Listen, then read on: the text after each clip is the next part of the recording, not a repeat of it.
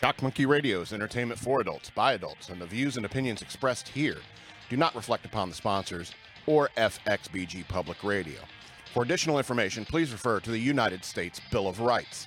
Stand warned. What did cavemen dream about? Last week, I had a dream about time travel, but cavemen didn't have science fiction to read like we do. So what did they dream about? Obviously, they might have had dreams about the time they had to fight a saber-toothed tiger. Or perhaps they dreamed about killing a mammoth in cold enough climate that meat doesn't spoil all winter. Or maybe they even dreamed about finding the perfect rock to tie to a stick for a weapon. Those cavemen may not have had language, and perhaps they've had dreams about being able to communicate effectively with other cave people. Perhaps they dreamed about having a language. Maybe the caveman dreamed about an anthill he saw, and dreamed about getting enough cavemen together to perform tasks in tandem with each other like ants do in order to make a structure like an anthill. Or perhaps they just dreamed about cavemen. Uh-oh. Is this power strip on? I'm losing power. All right. Perhaps they just dreamed about cave women. Now, doubt they ever had a dream about time travel because they had no context. Time wasn't even a concept back then. It always flowed in one direction, so there was no reason to think about it. After all, they had to find shelter and hunt an animal every day in order to stay alive. But there must have been people who dreamed about inventing a language or building a big wooden henge. Or better yet, a stone henge. Throw in a straw henge and a big bad wolf, and you got the beginning of a nursery rhyme. Welcome to Shock Monkey Radio. I'm your host, the Madman. I had power issues. My laptop was about to die. All right, we got it all sorted out now. Welcome to Shock Monkey Radio. EK's in the background, as you see. And I want to remind you that I have Patreon. Go over to patreon.com/shockmonkeyradio. Become a patron. I appreciate it. $3 a month, and with inflation being the way it is, the prices have never been lower. I also have a Cash App if you want to send money to me through Cash App. The cash tag is Shock Monkey Radio. All one word. I would appreciate it. Okay, so 2 days ago, I got my 100th subscriber on this YouTube channel. Yay! It only took 4 years. And so I want to remind you to tell your friends, like, share, and subscribe to this channel. You know, share out my videos, share out your favorites.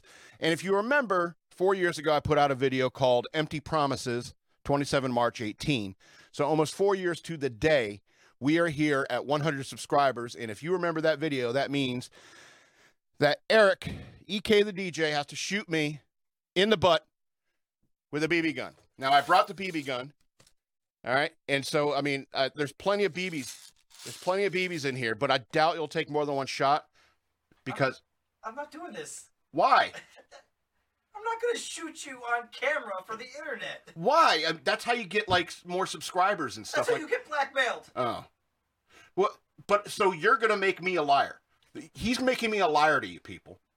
So you're supposed to shoot me. Come over here and shoot me in the butt. I don't think that's legal. I don't think I can. Even if you ask me to, I don't think I can. All right. You're witness. You are my witness now, viewer. I'm not the one watching. I need to know I have full culpability in this situation.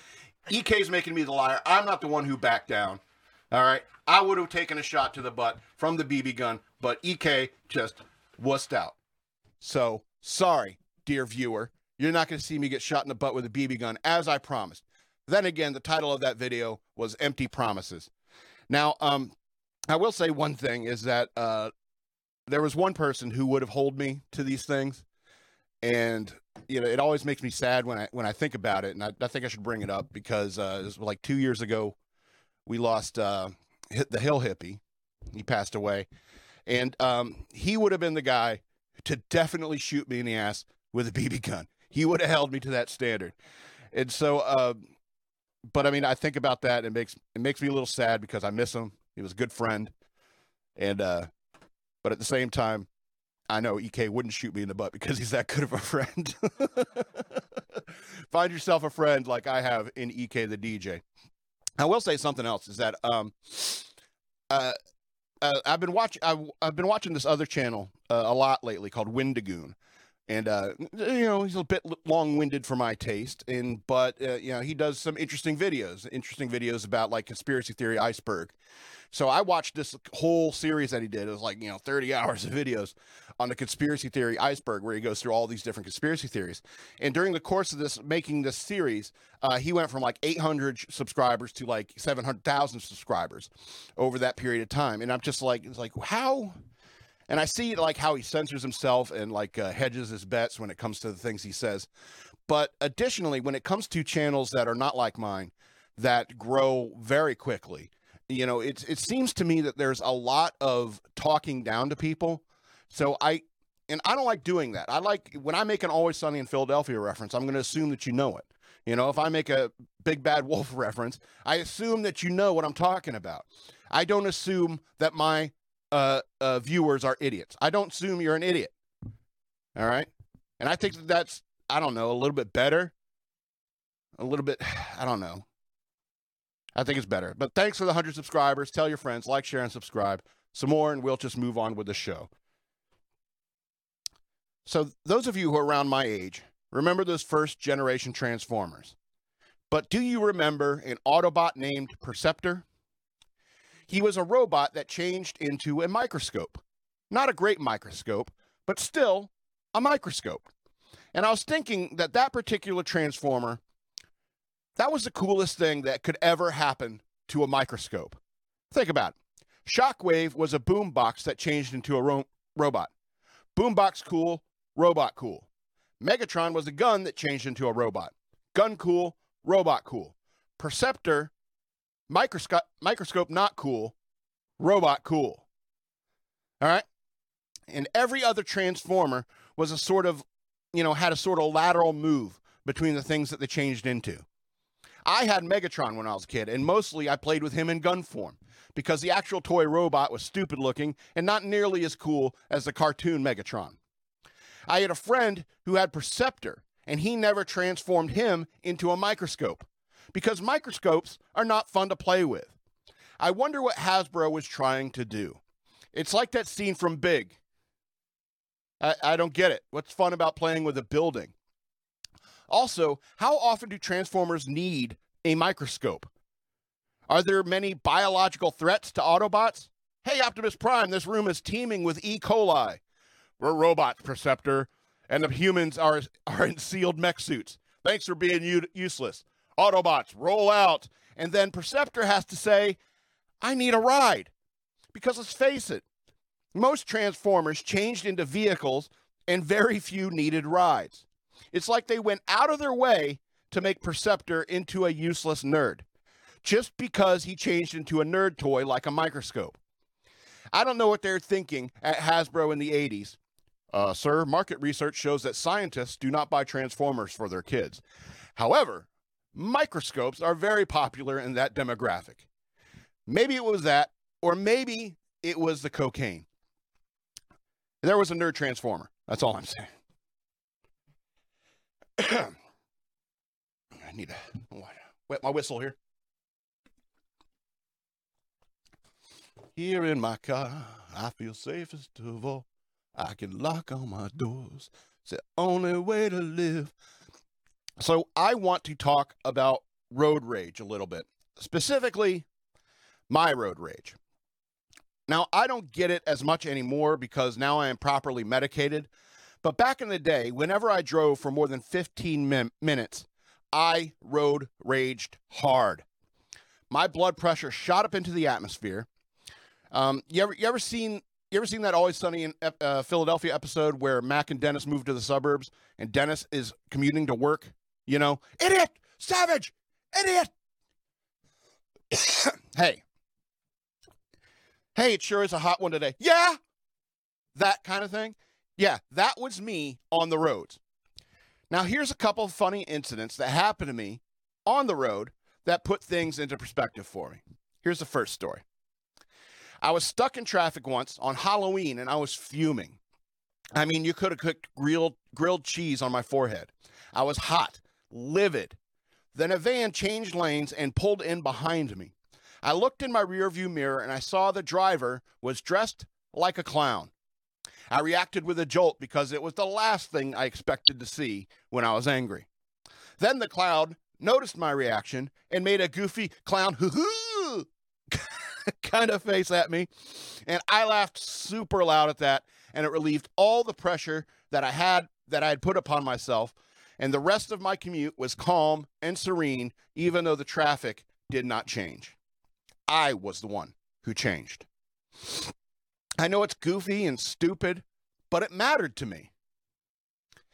All right, here's another story. I was driving into a parking lot, and this lady in another car cut right through the parking rows and cut me off, and I had to slam on the brakes. She saw me at the last second, but it was too late because she was committed. So I started spinning up, yelling at my windshield, "Idiot! Savage! Idiot!" But soon, I had to find a parking spot, and she parked near me. I always feel a little bit better once I exit my car, so my rage subsided a little bit. But the woman came up to me and apologized, saying she didn't see me and it was a mistake, and I was looking at her, and she was owning up to her mistake, and instantly I forgave her, and I said, "It's okay, don't worry about it. We all make mistakes. That's why pencils have erasers." And I've thought about this moment a lot since then. Her apology and my response spoke volumes to me. It doesn't really matter, considering how lucky we were not to meet in a high-speed collision. My rage at her served no purpose, because if she came up to me and said, "F you too, pal," it's not like I would have gone off on an angry rant citing the Norse gods, and it's not like I would have kicked her ass. The incident was over, and my rage did nothing but put stress upon my blood vessels. One last story. Once I was speeding in the left lane and came up fast on a car that was only going the speed limit. Again, I got furious. I started ranting alone in my car. "Get in the right lane if you want to go this slow. Idiot! Savage! Idiot!" Then I jumped angrily into the right lane and started speeding past this savage idiot, planning to glare at the driver as I passed. But as I got alongside them, a dog popped up in the open window, looking curiously at me with their tongue and bandana flapping in the wind. Instantly, I softened and shouted, "Oh, look at you, buddy. What a cute puppy." And I forgot all of my rage. That last blood-boiling 30 seconds were gone. And that's when I first started thinking that my hatred of humans was personal and a biased vendetta. It's way harder for me to be angry at dogs, even though the dog was not driving. It's weird. You ever seen that video of the two dogs barking and growling at each other from behind a fence, and then the human opens the gate and then they start sniffing each other pensively? That's us. That's us humans in cars. Here in my car, where the image breaks down, will you visit me, please, when I open my door in cars? Now, I know this may not have been what you expected from me. Perhaps you hoped for a story of me getting into a fight on the side of I-95. But that kind of thing never happened to me. Even if it did, it would not serve anyone for me to tell a story about about a time when I lost my battle with my anger. All right, we got one more thing to go before we get into the news. So I had a chance to go to Woodstock in 1994, the 25th anniversary of the original Woodstock. In 1994, I was 17, and I was working as a busboy at Carlos O'Kelly's, and a bunch of the hot chicks were trying to take work off that summer to go to Woodstock, and they invited me, but I declined. Remember, this was 1994, and I hated grunge people and grunge music, so most of the bands that were scheduled to be there I didn't like.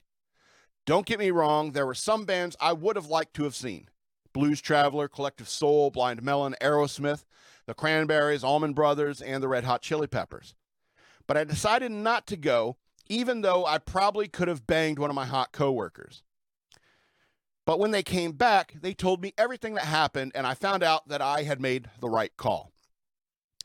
First of all, they were stupid for even buying a ticket, because apparently only one in 3 people that were there even bought a ticket.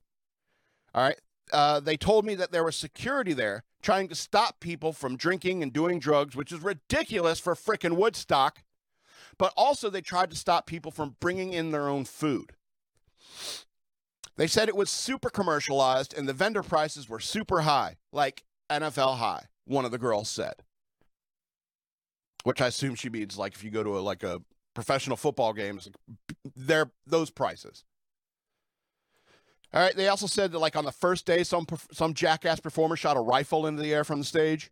The second day, they said it started raining and the whole thing became a mud fest.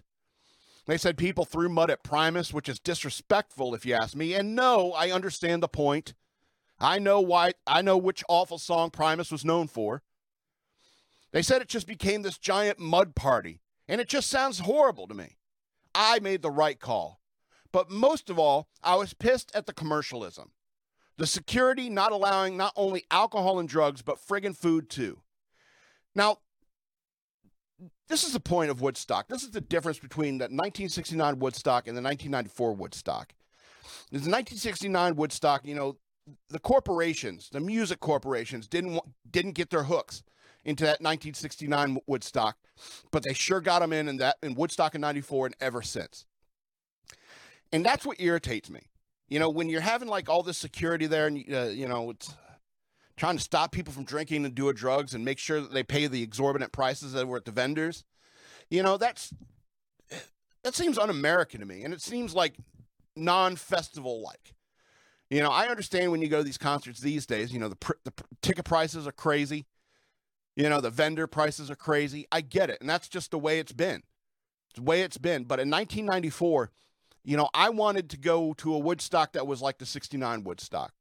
You know, a few days of peace and love, you know, without being bombarded by all the commercialism, you know, that is, I guess, you know, America's, I don't know, flaw.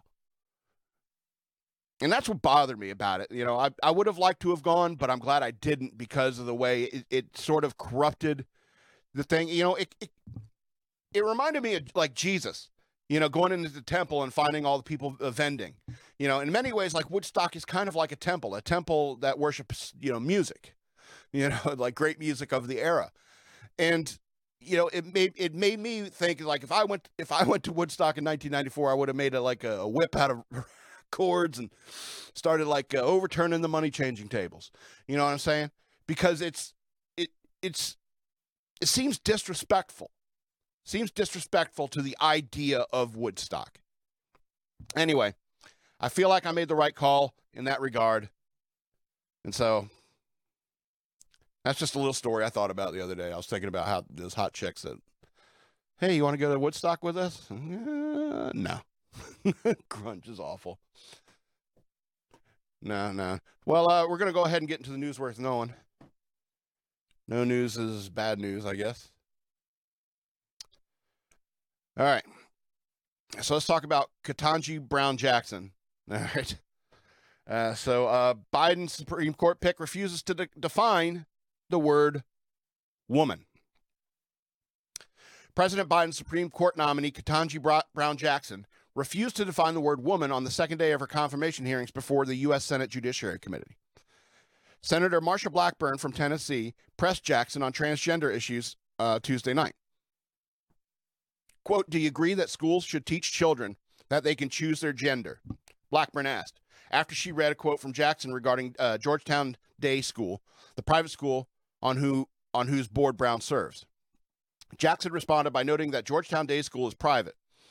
When Blackburn pressed again, asking the judge for the judge's opinion, Jackson said, Senator, I'm not making comments on what schools can teach. Blackburn then turned to quote the late Supreme Court Justice Ruth Bader Ginsburg, who wrote the majority opinion in U.S. versus Virginia in 1996, in which the court struck down Virginia Military Institute's male-only admissions policy. Quotes, supposed inherent differences are no longer accepted as a ground for race or national origin classifications, Blackburn said, quoting Ginsburg. Physical differences between men and women, however, are enduring. The two sexes are not fungible. A community made up of exclusively of one sex is different from a community composed of both. Quote, do you agree that Justice Ginsburg with Justice Ginsburg that there are physical differences between men and women that are enduring, the senator asked. And she responded, Senator, respectfully, I'm not familiar with that particular quote or case, so it's hard for me to comment, she responded. Quote, do you interpret Justice Ginsburg's meaning of men and women as male and female? Blackburn pressed. Jackson did not comment on that matter. Can you provide a definition for the word woman? The senator asked. Can I provide a definition? No. Jackson responded, I can't. You can't? Blackburn asked. Not in this context. I'm not a biologist, the judge replied.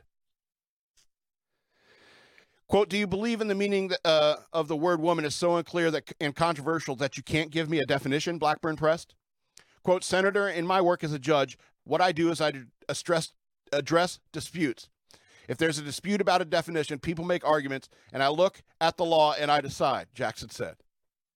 Blackburn argued that the fact you cannot give me a straight answer about something as fundamental as what a woman is underscores the dangers of the kind of progressive education that we are hearing about. And that's all I want to read of this article. And, you know, stop. Stop these proceedings. She's clearly unqualified. Clearly. And this isn't even the worst thing. All right? They're also asking her questions about, like, child pornographers that she had passed lenient sentences on. This is not even the worst thing. All right? Additionally, Ted Cruz, like, went after her for critical race theory as well. All right? This judge is clearly not qualified for the job. If you need to, like, do extensive study, consult a biologist, and read the law to understand what a woman is. All right, I don't know if any of you have seen that interview of Little Boosie where he went off, but it is excellent. It is excellent. These are the basic facts of life. And the idea that some people are trying to change the very concept of very simple definitions of like what a man is and what a woman is, you know, that shows a level of insanity, an attempt to alter reality through language that is perverse and insane. This woman is clearly unqualified. And if Kamala Harris has taught us anything, is that if you just pick a candidate based upon their skin color or their gender, you know, these are not the requirements that you need for that position. All right? Your hair color doesn't make you a better lawyer. You know what I'm saying? That stuff is ridiculous. Anyway, so I'm pissed off that Senator Ted Cruz made that big sign. And it was like, that. Did you use our taxpayer dollars to make that sign, to make that point, Senator Cruz? Yeah, I'm on your side. I'm a Republican too. But that's a waste of money. Why can't you just say it? Oh, my God. And so that's why we need to stop these hearings. She's clearly unqualified, and the Biden administration needs to make another pick. All right? And it just irritates me how much money they waste with nonsense like this. It's like, Senator Cruz, come now. That was expensive poster you made. All right, let's go on to this next story. Russian Foreign Minister Lavrov issues chilling warning about direct clash with NATO. Russian Foreign Minister Sergei Lavrov warned that if NATO sends peacekeepers into Ukraine amid Russia's invasion, it will lead to a direct military clash between Russian forces and the alliance. Quote, sending NATO peacekeepers to Ukraine would lead to a direct clash between the armed forces of the Russian Federation and the alliance, Lavrov said Wednesday morning, according to a Russian state news agency TASS. U.S. Ambassador to the United Nations Linda Thomas-Greenfield on Sunday ruled out the possibility of the U.S. taking part in peacekeeping operations inside Ukraine, stating that the Biden administration will not send U.S. troops into the country. Quote, the president has been very clear that we will not put American troops on the ground in Ukraine, Thomas-Greenfield said. We don't want to escalate this into a war with the United States. Quote, but we will support our NATO allies, she said. Biden has made clear that that if there is an attack on any of our NATO allies under Article 5, that we will support those countries and defend those countries. The Polish outlet onet.pl, O-N-E-T.pl, reportedly gained access to a secret project at Poland's Ministry of National Defense aiming to deploy peacekeepers from a number of NATO countries to Ukraine. Warsaw is expected to officially present it to NATO summit on March 24th. The U.S. will not participate, but they may agree to a mission involving some other countries. Lavrov's warning suggests that Russia would consider the presence of NATO peacekeepers in a military escalation and a cause of war against the alliance. The war has dragged on for about a month as Russia's superior troop numbers have run into unexpectedly fierce Ukrainian resistance. The battle in the southern port city of Mariupol has grown increasingly fierce, while cities like Ukraine's capital, Kyiv, and its second city, Kharkiv, are effectively under siege. Russia has also targeted cities in the west of the country, not far from the border with Poland, where more than 2 million of Ukraine's 3 million refugees have reportedly fled. All right, so here's the thing about Russia. All they have are threats right now. They can't even take over one small country in Europe. All right?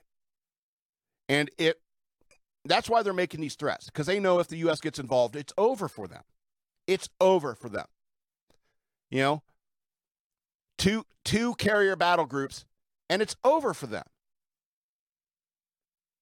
You know, we wouldn't even necessarily have to put boots on the ground.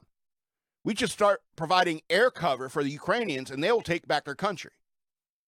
That's all it takes. Few U.S. drones, few U.S. sorties, and it's over for Russia.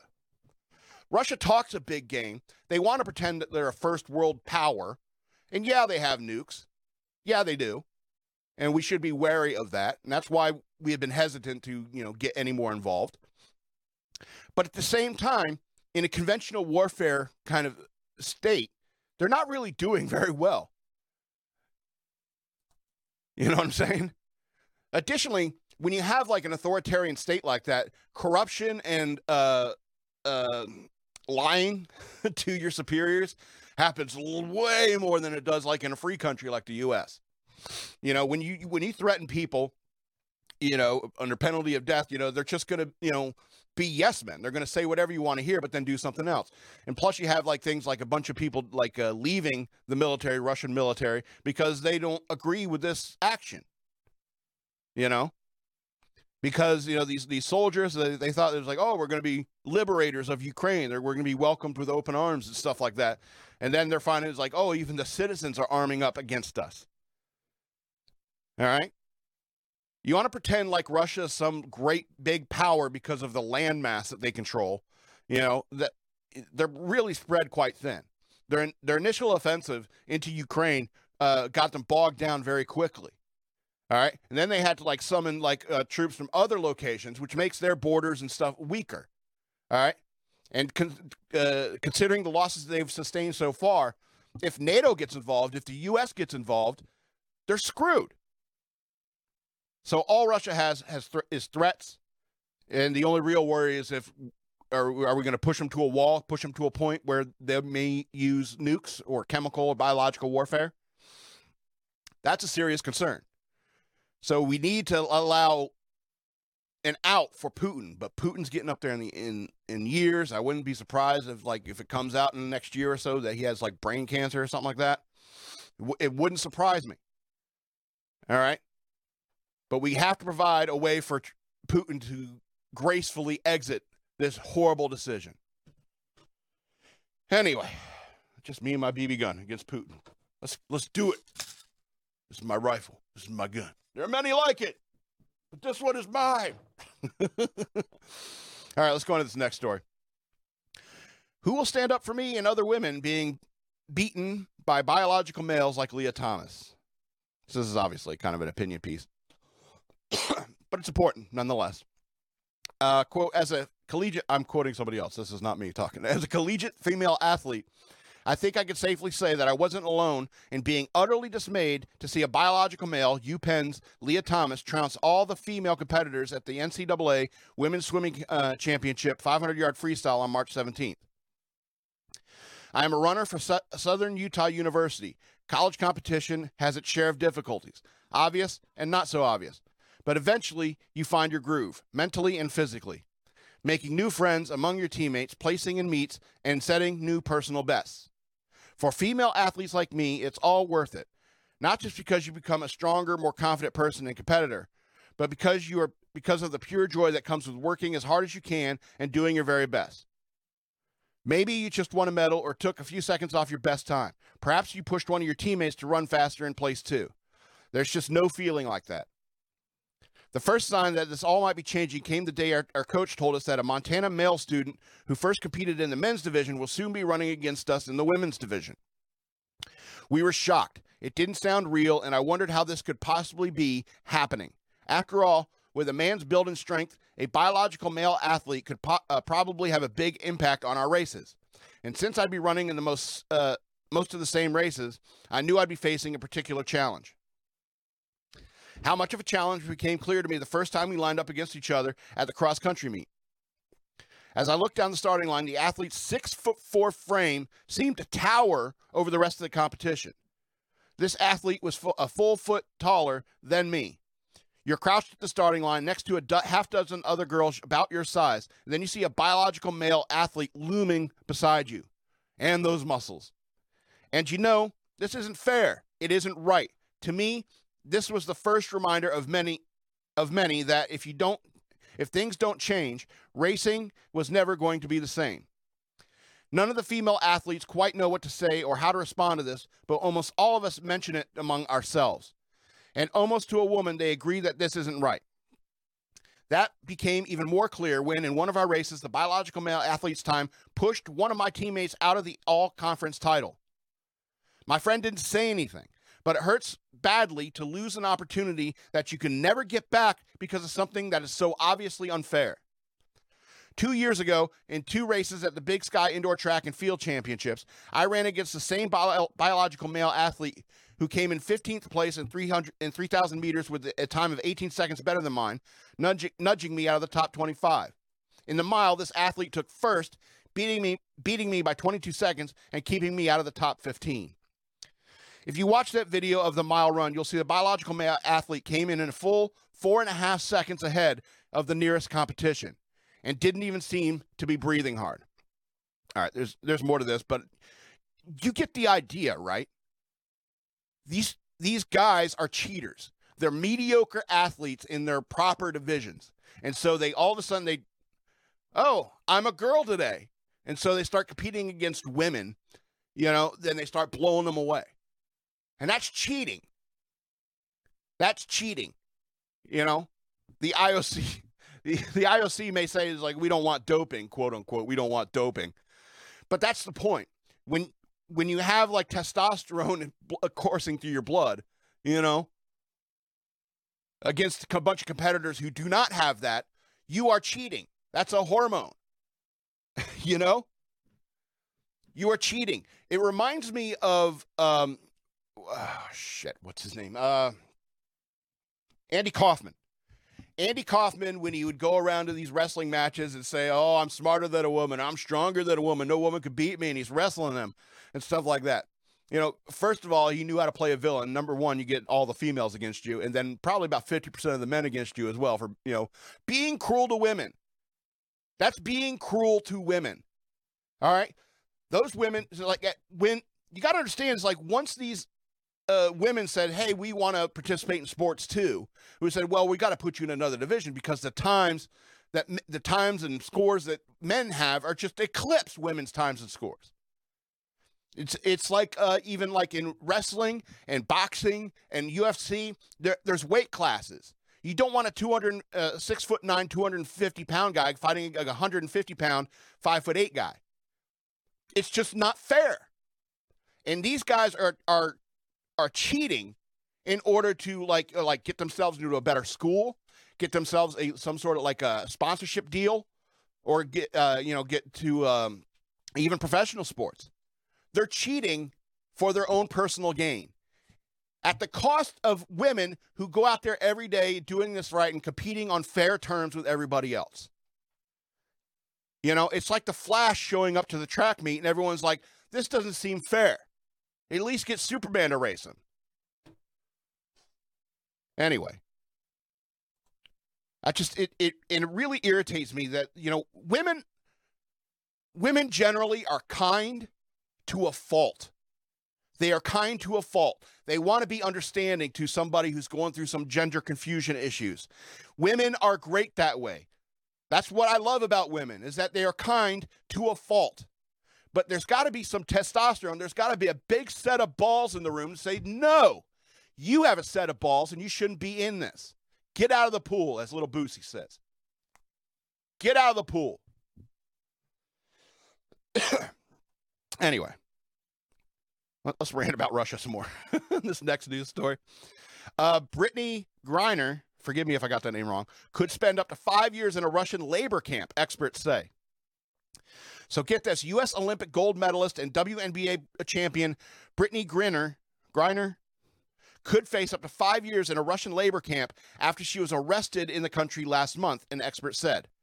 Griner, a 31-year-old Phoenix Mercury basketball star, has not been seen since she was arrested in Russia last month after Russian officials allegedly found vape cartridges in her luggage and accused her of attempting to smuggle drugs in the country. Russian law expert Peter Maggs of the University of Illinois College of Law predicted that her pending legal case could result into a 5 to 10-year prison sentence, which could also include time spent at a labor camp or a complete dismissal and exportation from the country. Sorry, had to answer that. All right. Quote, you're talking about 5 years, not jail time, but a labor camp, he said. One thing I find a little worrisome is this extension of her preliminary holding from 2 months to 3 months because you have to go to a higher authority to get it lengthened. It is illegal to bring all sorts of drugs into the country, Russia, including cannabis oil, Maggs said. The law professor also speculated that Griner could be completely innocent of the accusations against her, as Russian authorities have been known to plant drugs on people to arrest them under false pretenses if the regime wanted to get them in trouble. We don't know what really happened, he added. The WNBA released a statement that called the international arrest extremely difficult, but added that they are working closely with U.S. government to get Griner returned safely. Quote, this continues to be a complex situation, extremely difficult for Brittany and her family, who are all hoping for a swift resolution, the statement said, according to Reuters. Our number one priority remains her safe return. So, here's the thing, when you're traveling through international, places, you really shouldn't have stuff that, other countries would consider illegal. Because the last thing you want to do is go to jail in any other country than the United States. The United States is so lenient on criminals that you really don't want to go to jail anywhere else. I'm giving you a signal. So, all right. And so you don't want to be traveling. It's like, I know, if you're like, I have a prescription for this. Yeah, but in the United States. Your prescription is not necessarily valid in Russia. You know what I'm saying? I don't know why Russia would plant drugs on a WNBA star. I don't see what they could possibly gain out of that. But, I don't know, perhaps trying to make Russian Supermen or something. I don't know. But it just, you got to be careful when traveling abroad with items that can be considered illegal in other countries. All right, first of all. Second of all, Russia is a country full of assholes. All right, no offense, Russians. But, I mean, in general, it's like, they're not as liberal as we are. We are very liberal and tolerant in America. And unfortunately, people like Brittany Griner need to go to places like Russia to understand that fact. That's what I learned when I was in the Navy, traveling to other countries and seeing like, wow, every other country but the United States is pretty much a shithole. Seriously. Anyway, we got two more stories just to lighten up the mood before we get out of here for the week. So Hillary Clinton is trolled on Twitter after requesting movie suggestions following a COVID diagnosis. God, I love the internet. So former Secretary of State Hillary Clinton met with ridicule on Twitter Tuesday after asking her followers for movie suggestions she and her husband could watch while they quarantine at home following her positive COVID-19 diagnosis. Quote, well, I tested positive for COVID, Clinton, 74, wrote in a tweet. I've got some mild cold symptoms, but I'm feeling fine. Good for her. In another tweet, Clinton noted that her husband, former President Bill Clinton, 75, tested negative and is also in quarantine until the, quote, household is fully in the clear. Quote, Bill tested negative and is feeling fine, she wrote. Because it's not like they're touching or kissing each other. It's not like you'll ever get close enough to her to get it. She wrote, quote, he's quarantining until our household is fully in the clear. Movie recommendations appreciated. So, in response to this, Juanita Broderick, who publicly accused Bill Clinton of raping her in 1978 while he was an attorney general of Arkansas, urged the former first lady to give her husband her book about the alleged incident instead of watching a movie. Quote, maybe give him a book to read. Broderick wrote, along with a picture of the book, some ice on that, How I Survived Being Raped by Bill Clinton. That's the name of her book, Juanita Broderick.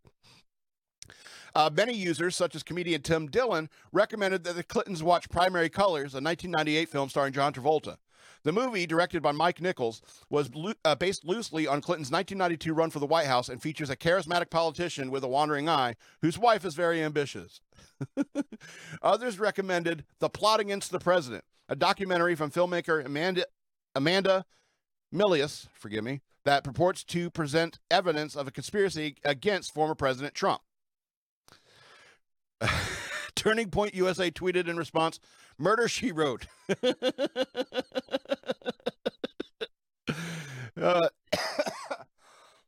Excuse me. That was from Turning Point USA Chief Creative Officer Benny Johnson.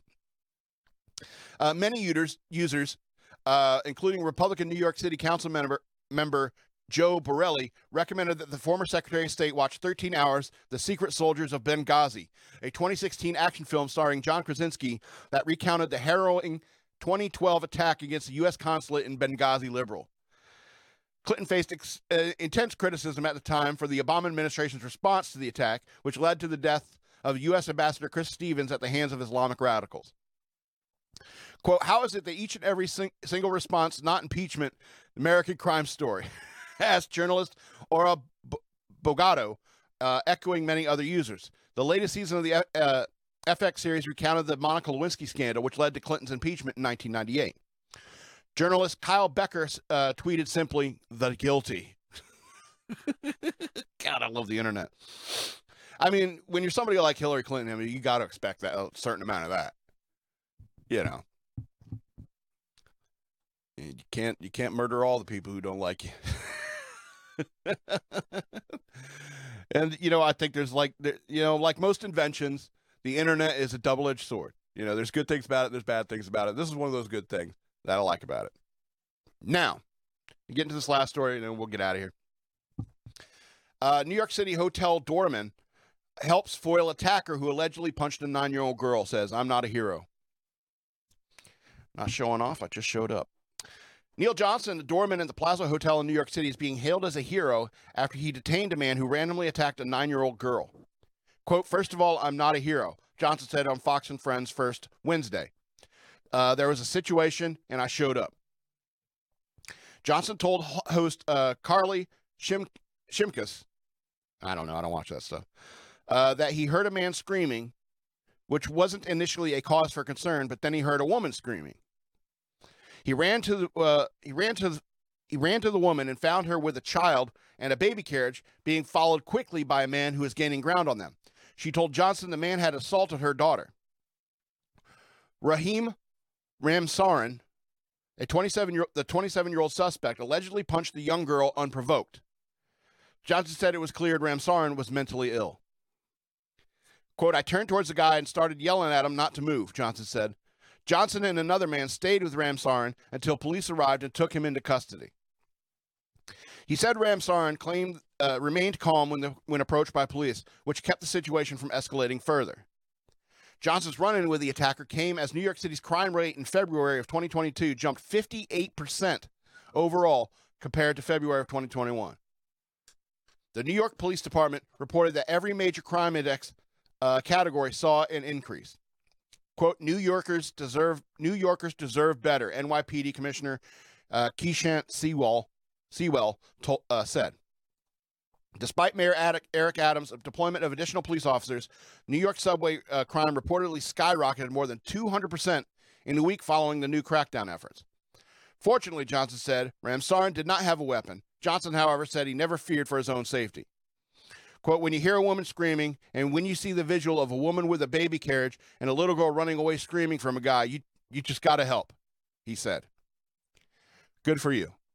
And, you know, it's not like he had to fight this guy. He doesn't say anything about, like, a confrontation or a fight that happened between them. He just confronted him. You know, sometimes you don't have to show off. You just need to show up sometimes. And that's what this is what this guy did. He did for his fellow human being. And more people need to do that, especially in an era where the police aren't doing a damn thing. You see all these videos of people like just snatching stuff out of the store and walking out the front door. I just wish more civilians would kick the crap out of them. Now, I know that's probably not the right thing to do, but, you know, it's like I said, you know, in a place like New York or like or San Francisco or something like that, and you got a riot and people trying to break into Gucci, and you know, 200 people are storming into your store to raid the shelves, and if you had a gun, you don't need to shoot them all. You need to shoot one or two, and then boom, they're all leaving. You know what I'm saying? There's a deterrence factor when it comes to that. You know, and this guy was lucky that this mentally ill guy didn't have a weapon, you know, but who knows, you know, what could have happened.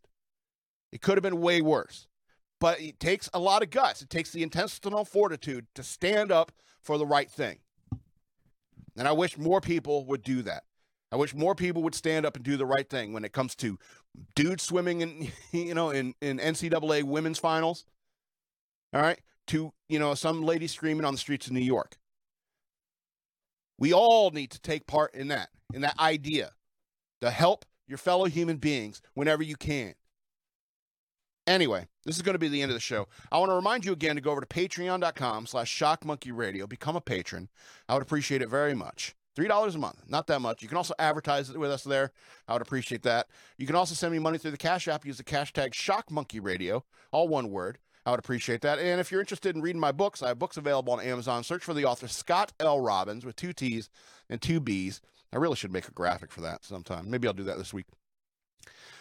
Scott L. Robbins with 2 T's and 2 B's. I got the Bunny Years of Memoir. I got the Ravings of a Madman. And I got the 3 Eggs and 13 books. Be sure to check those out.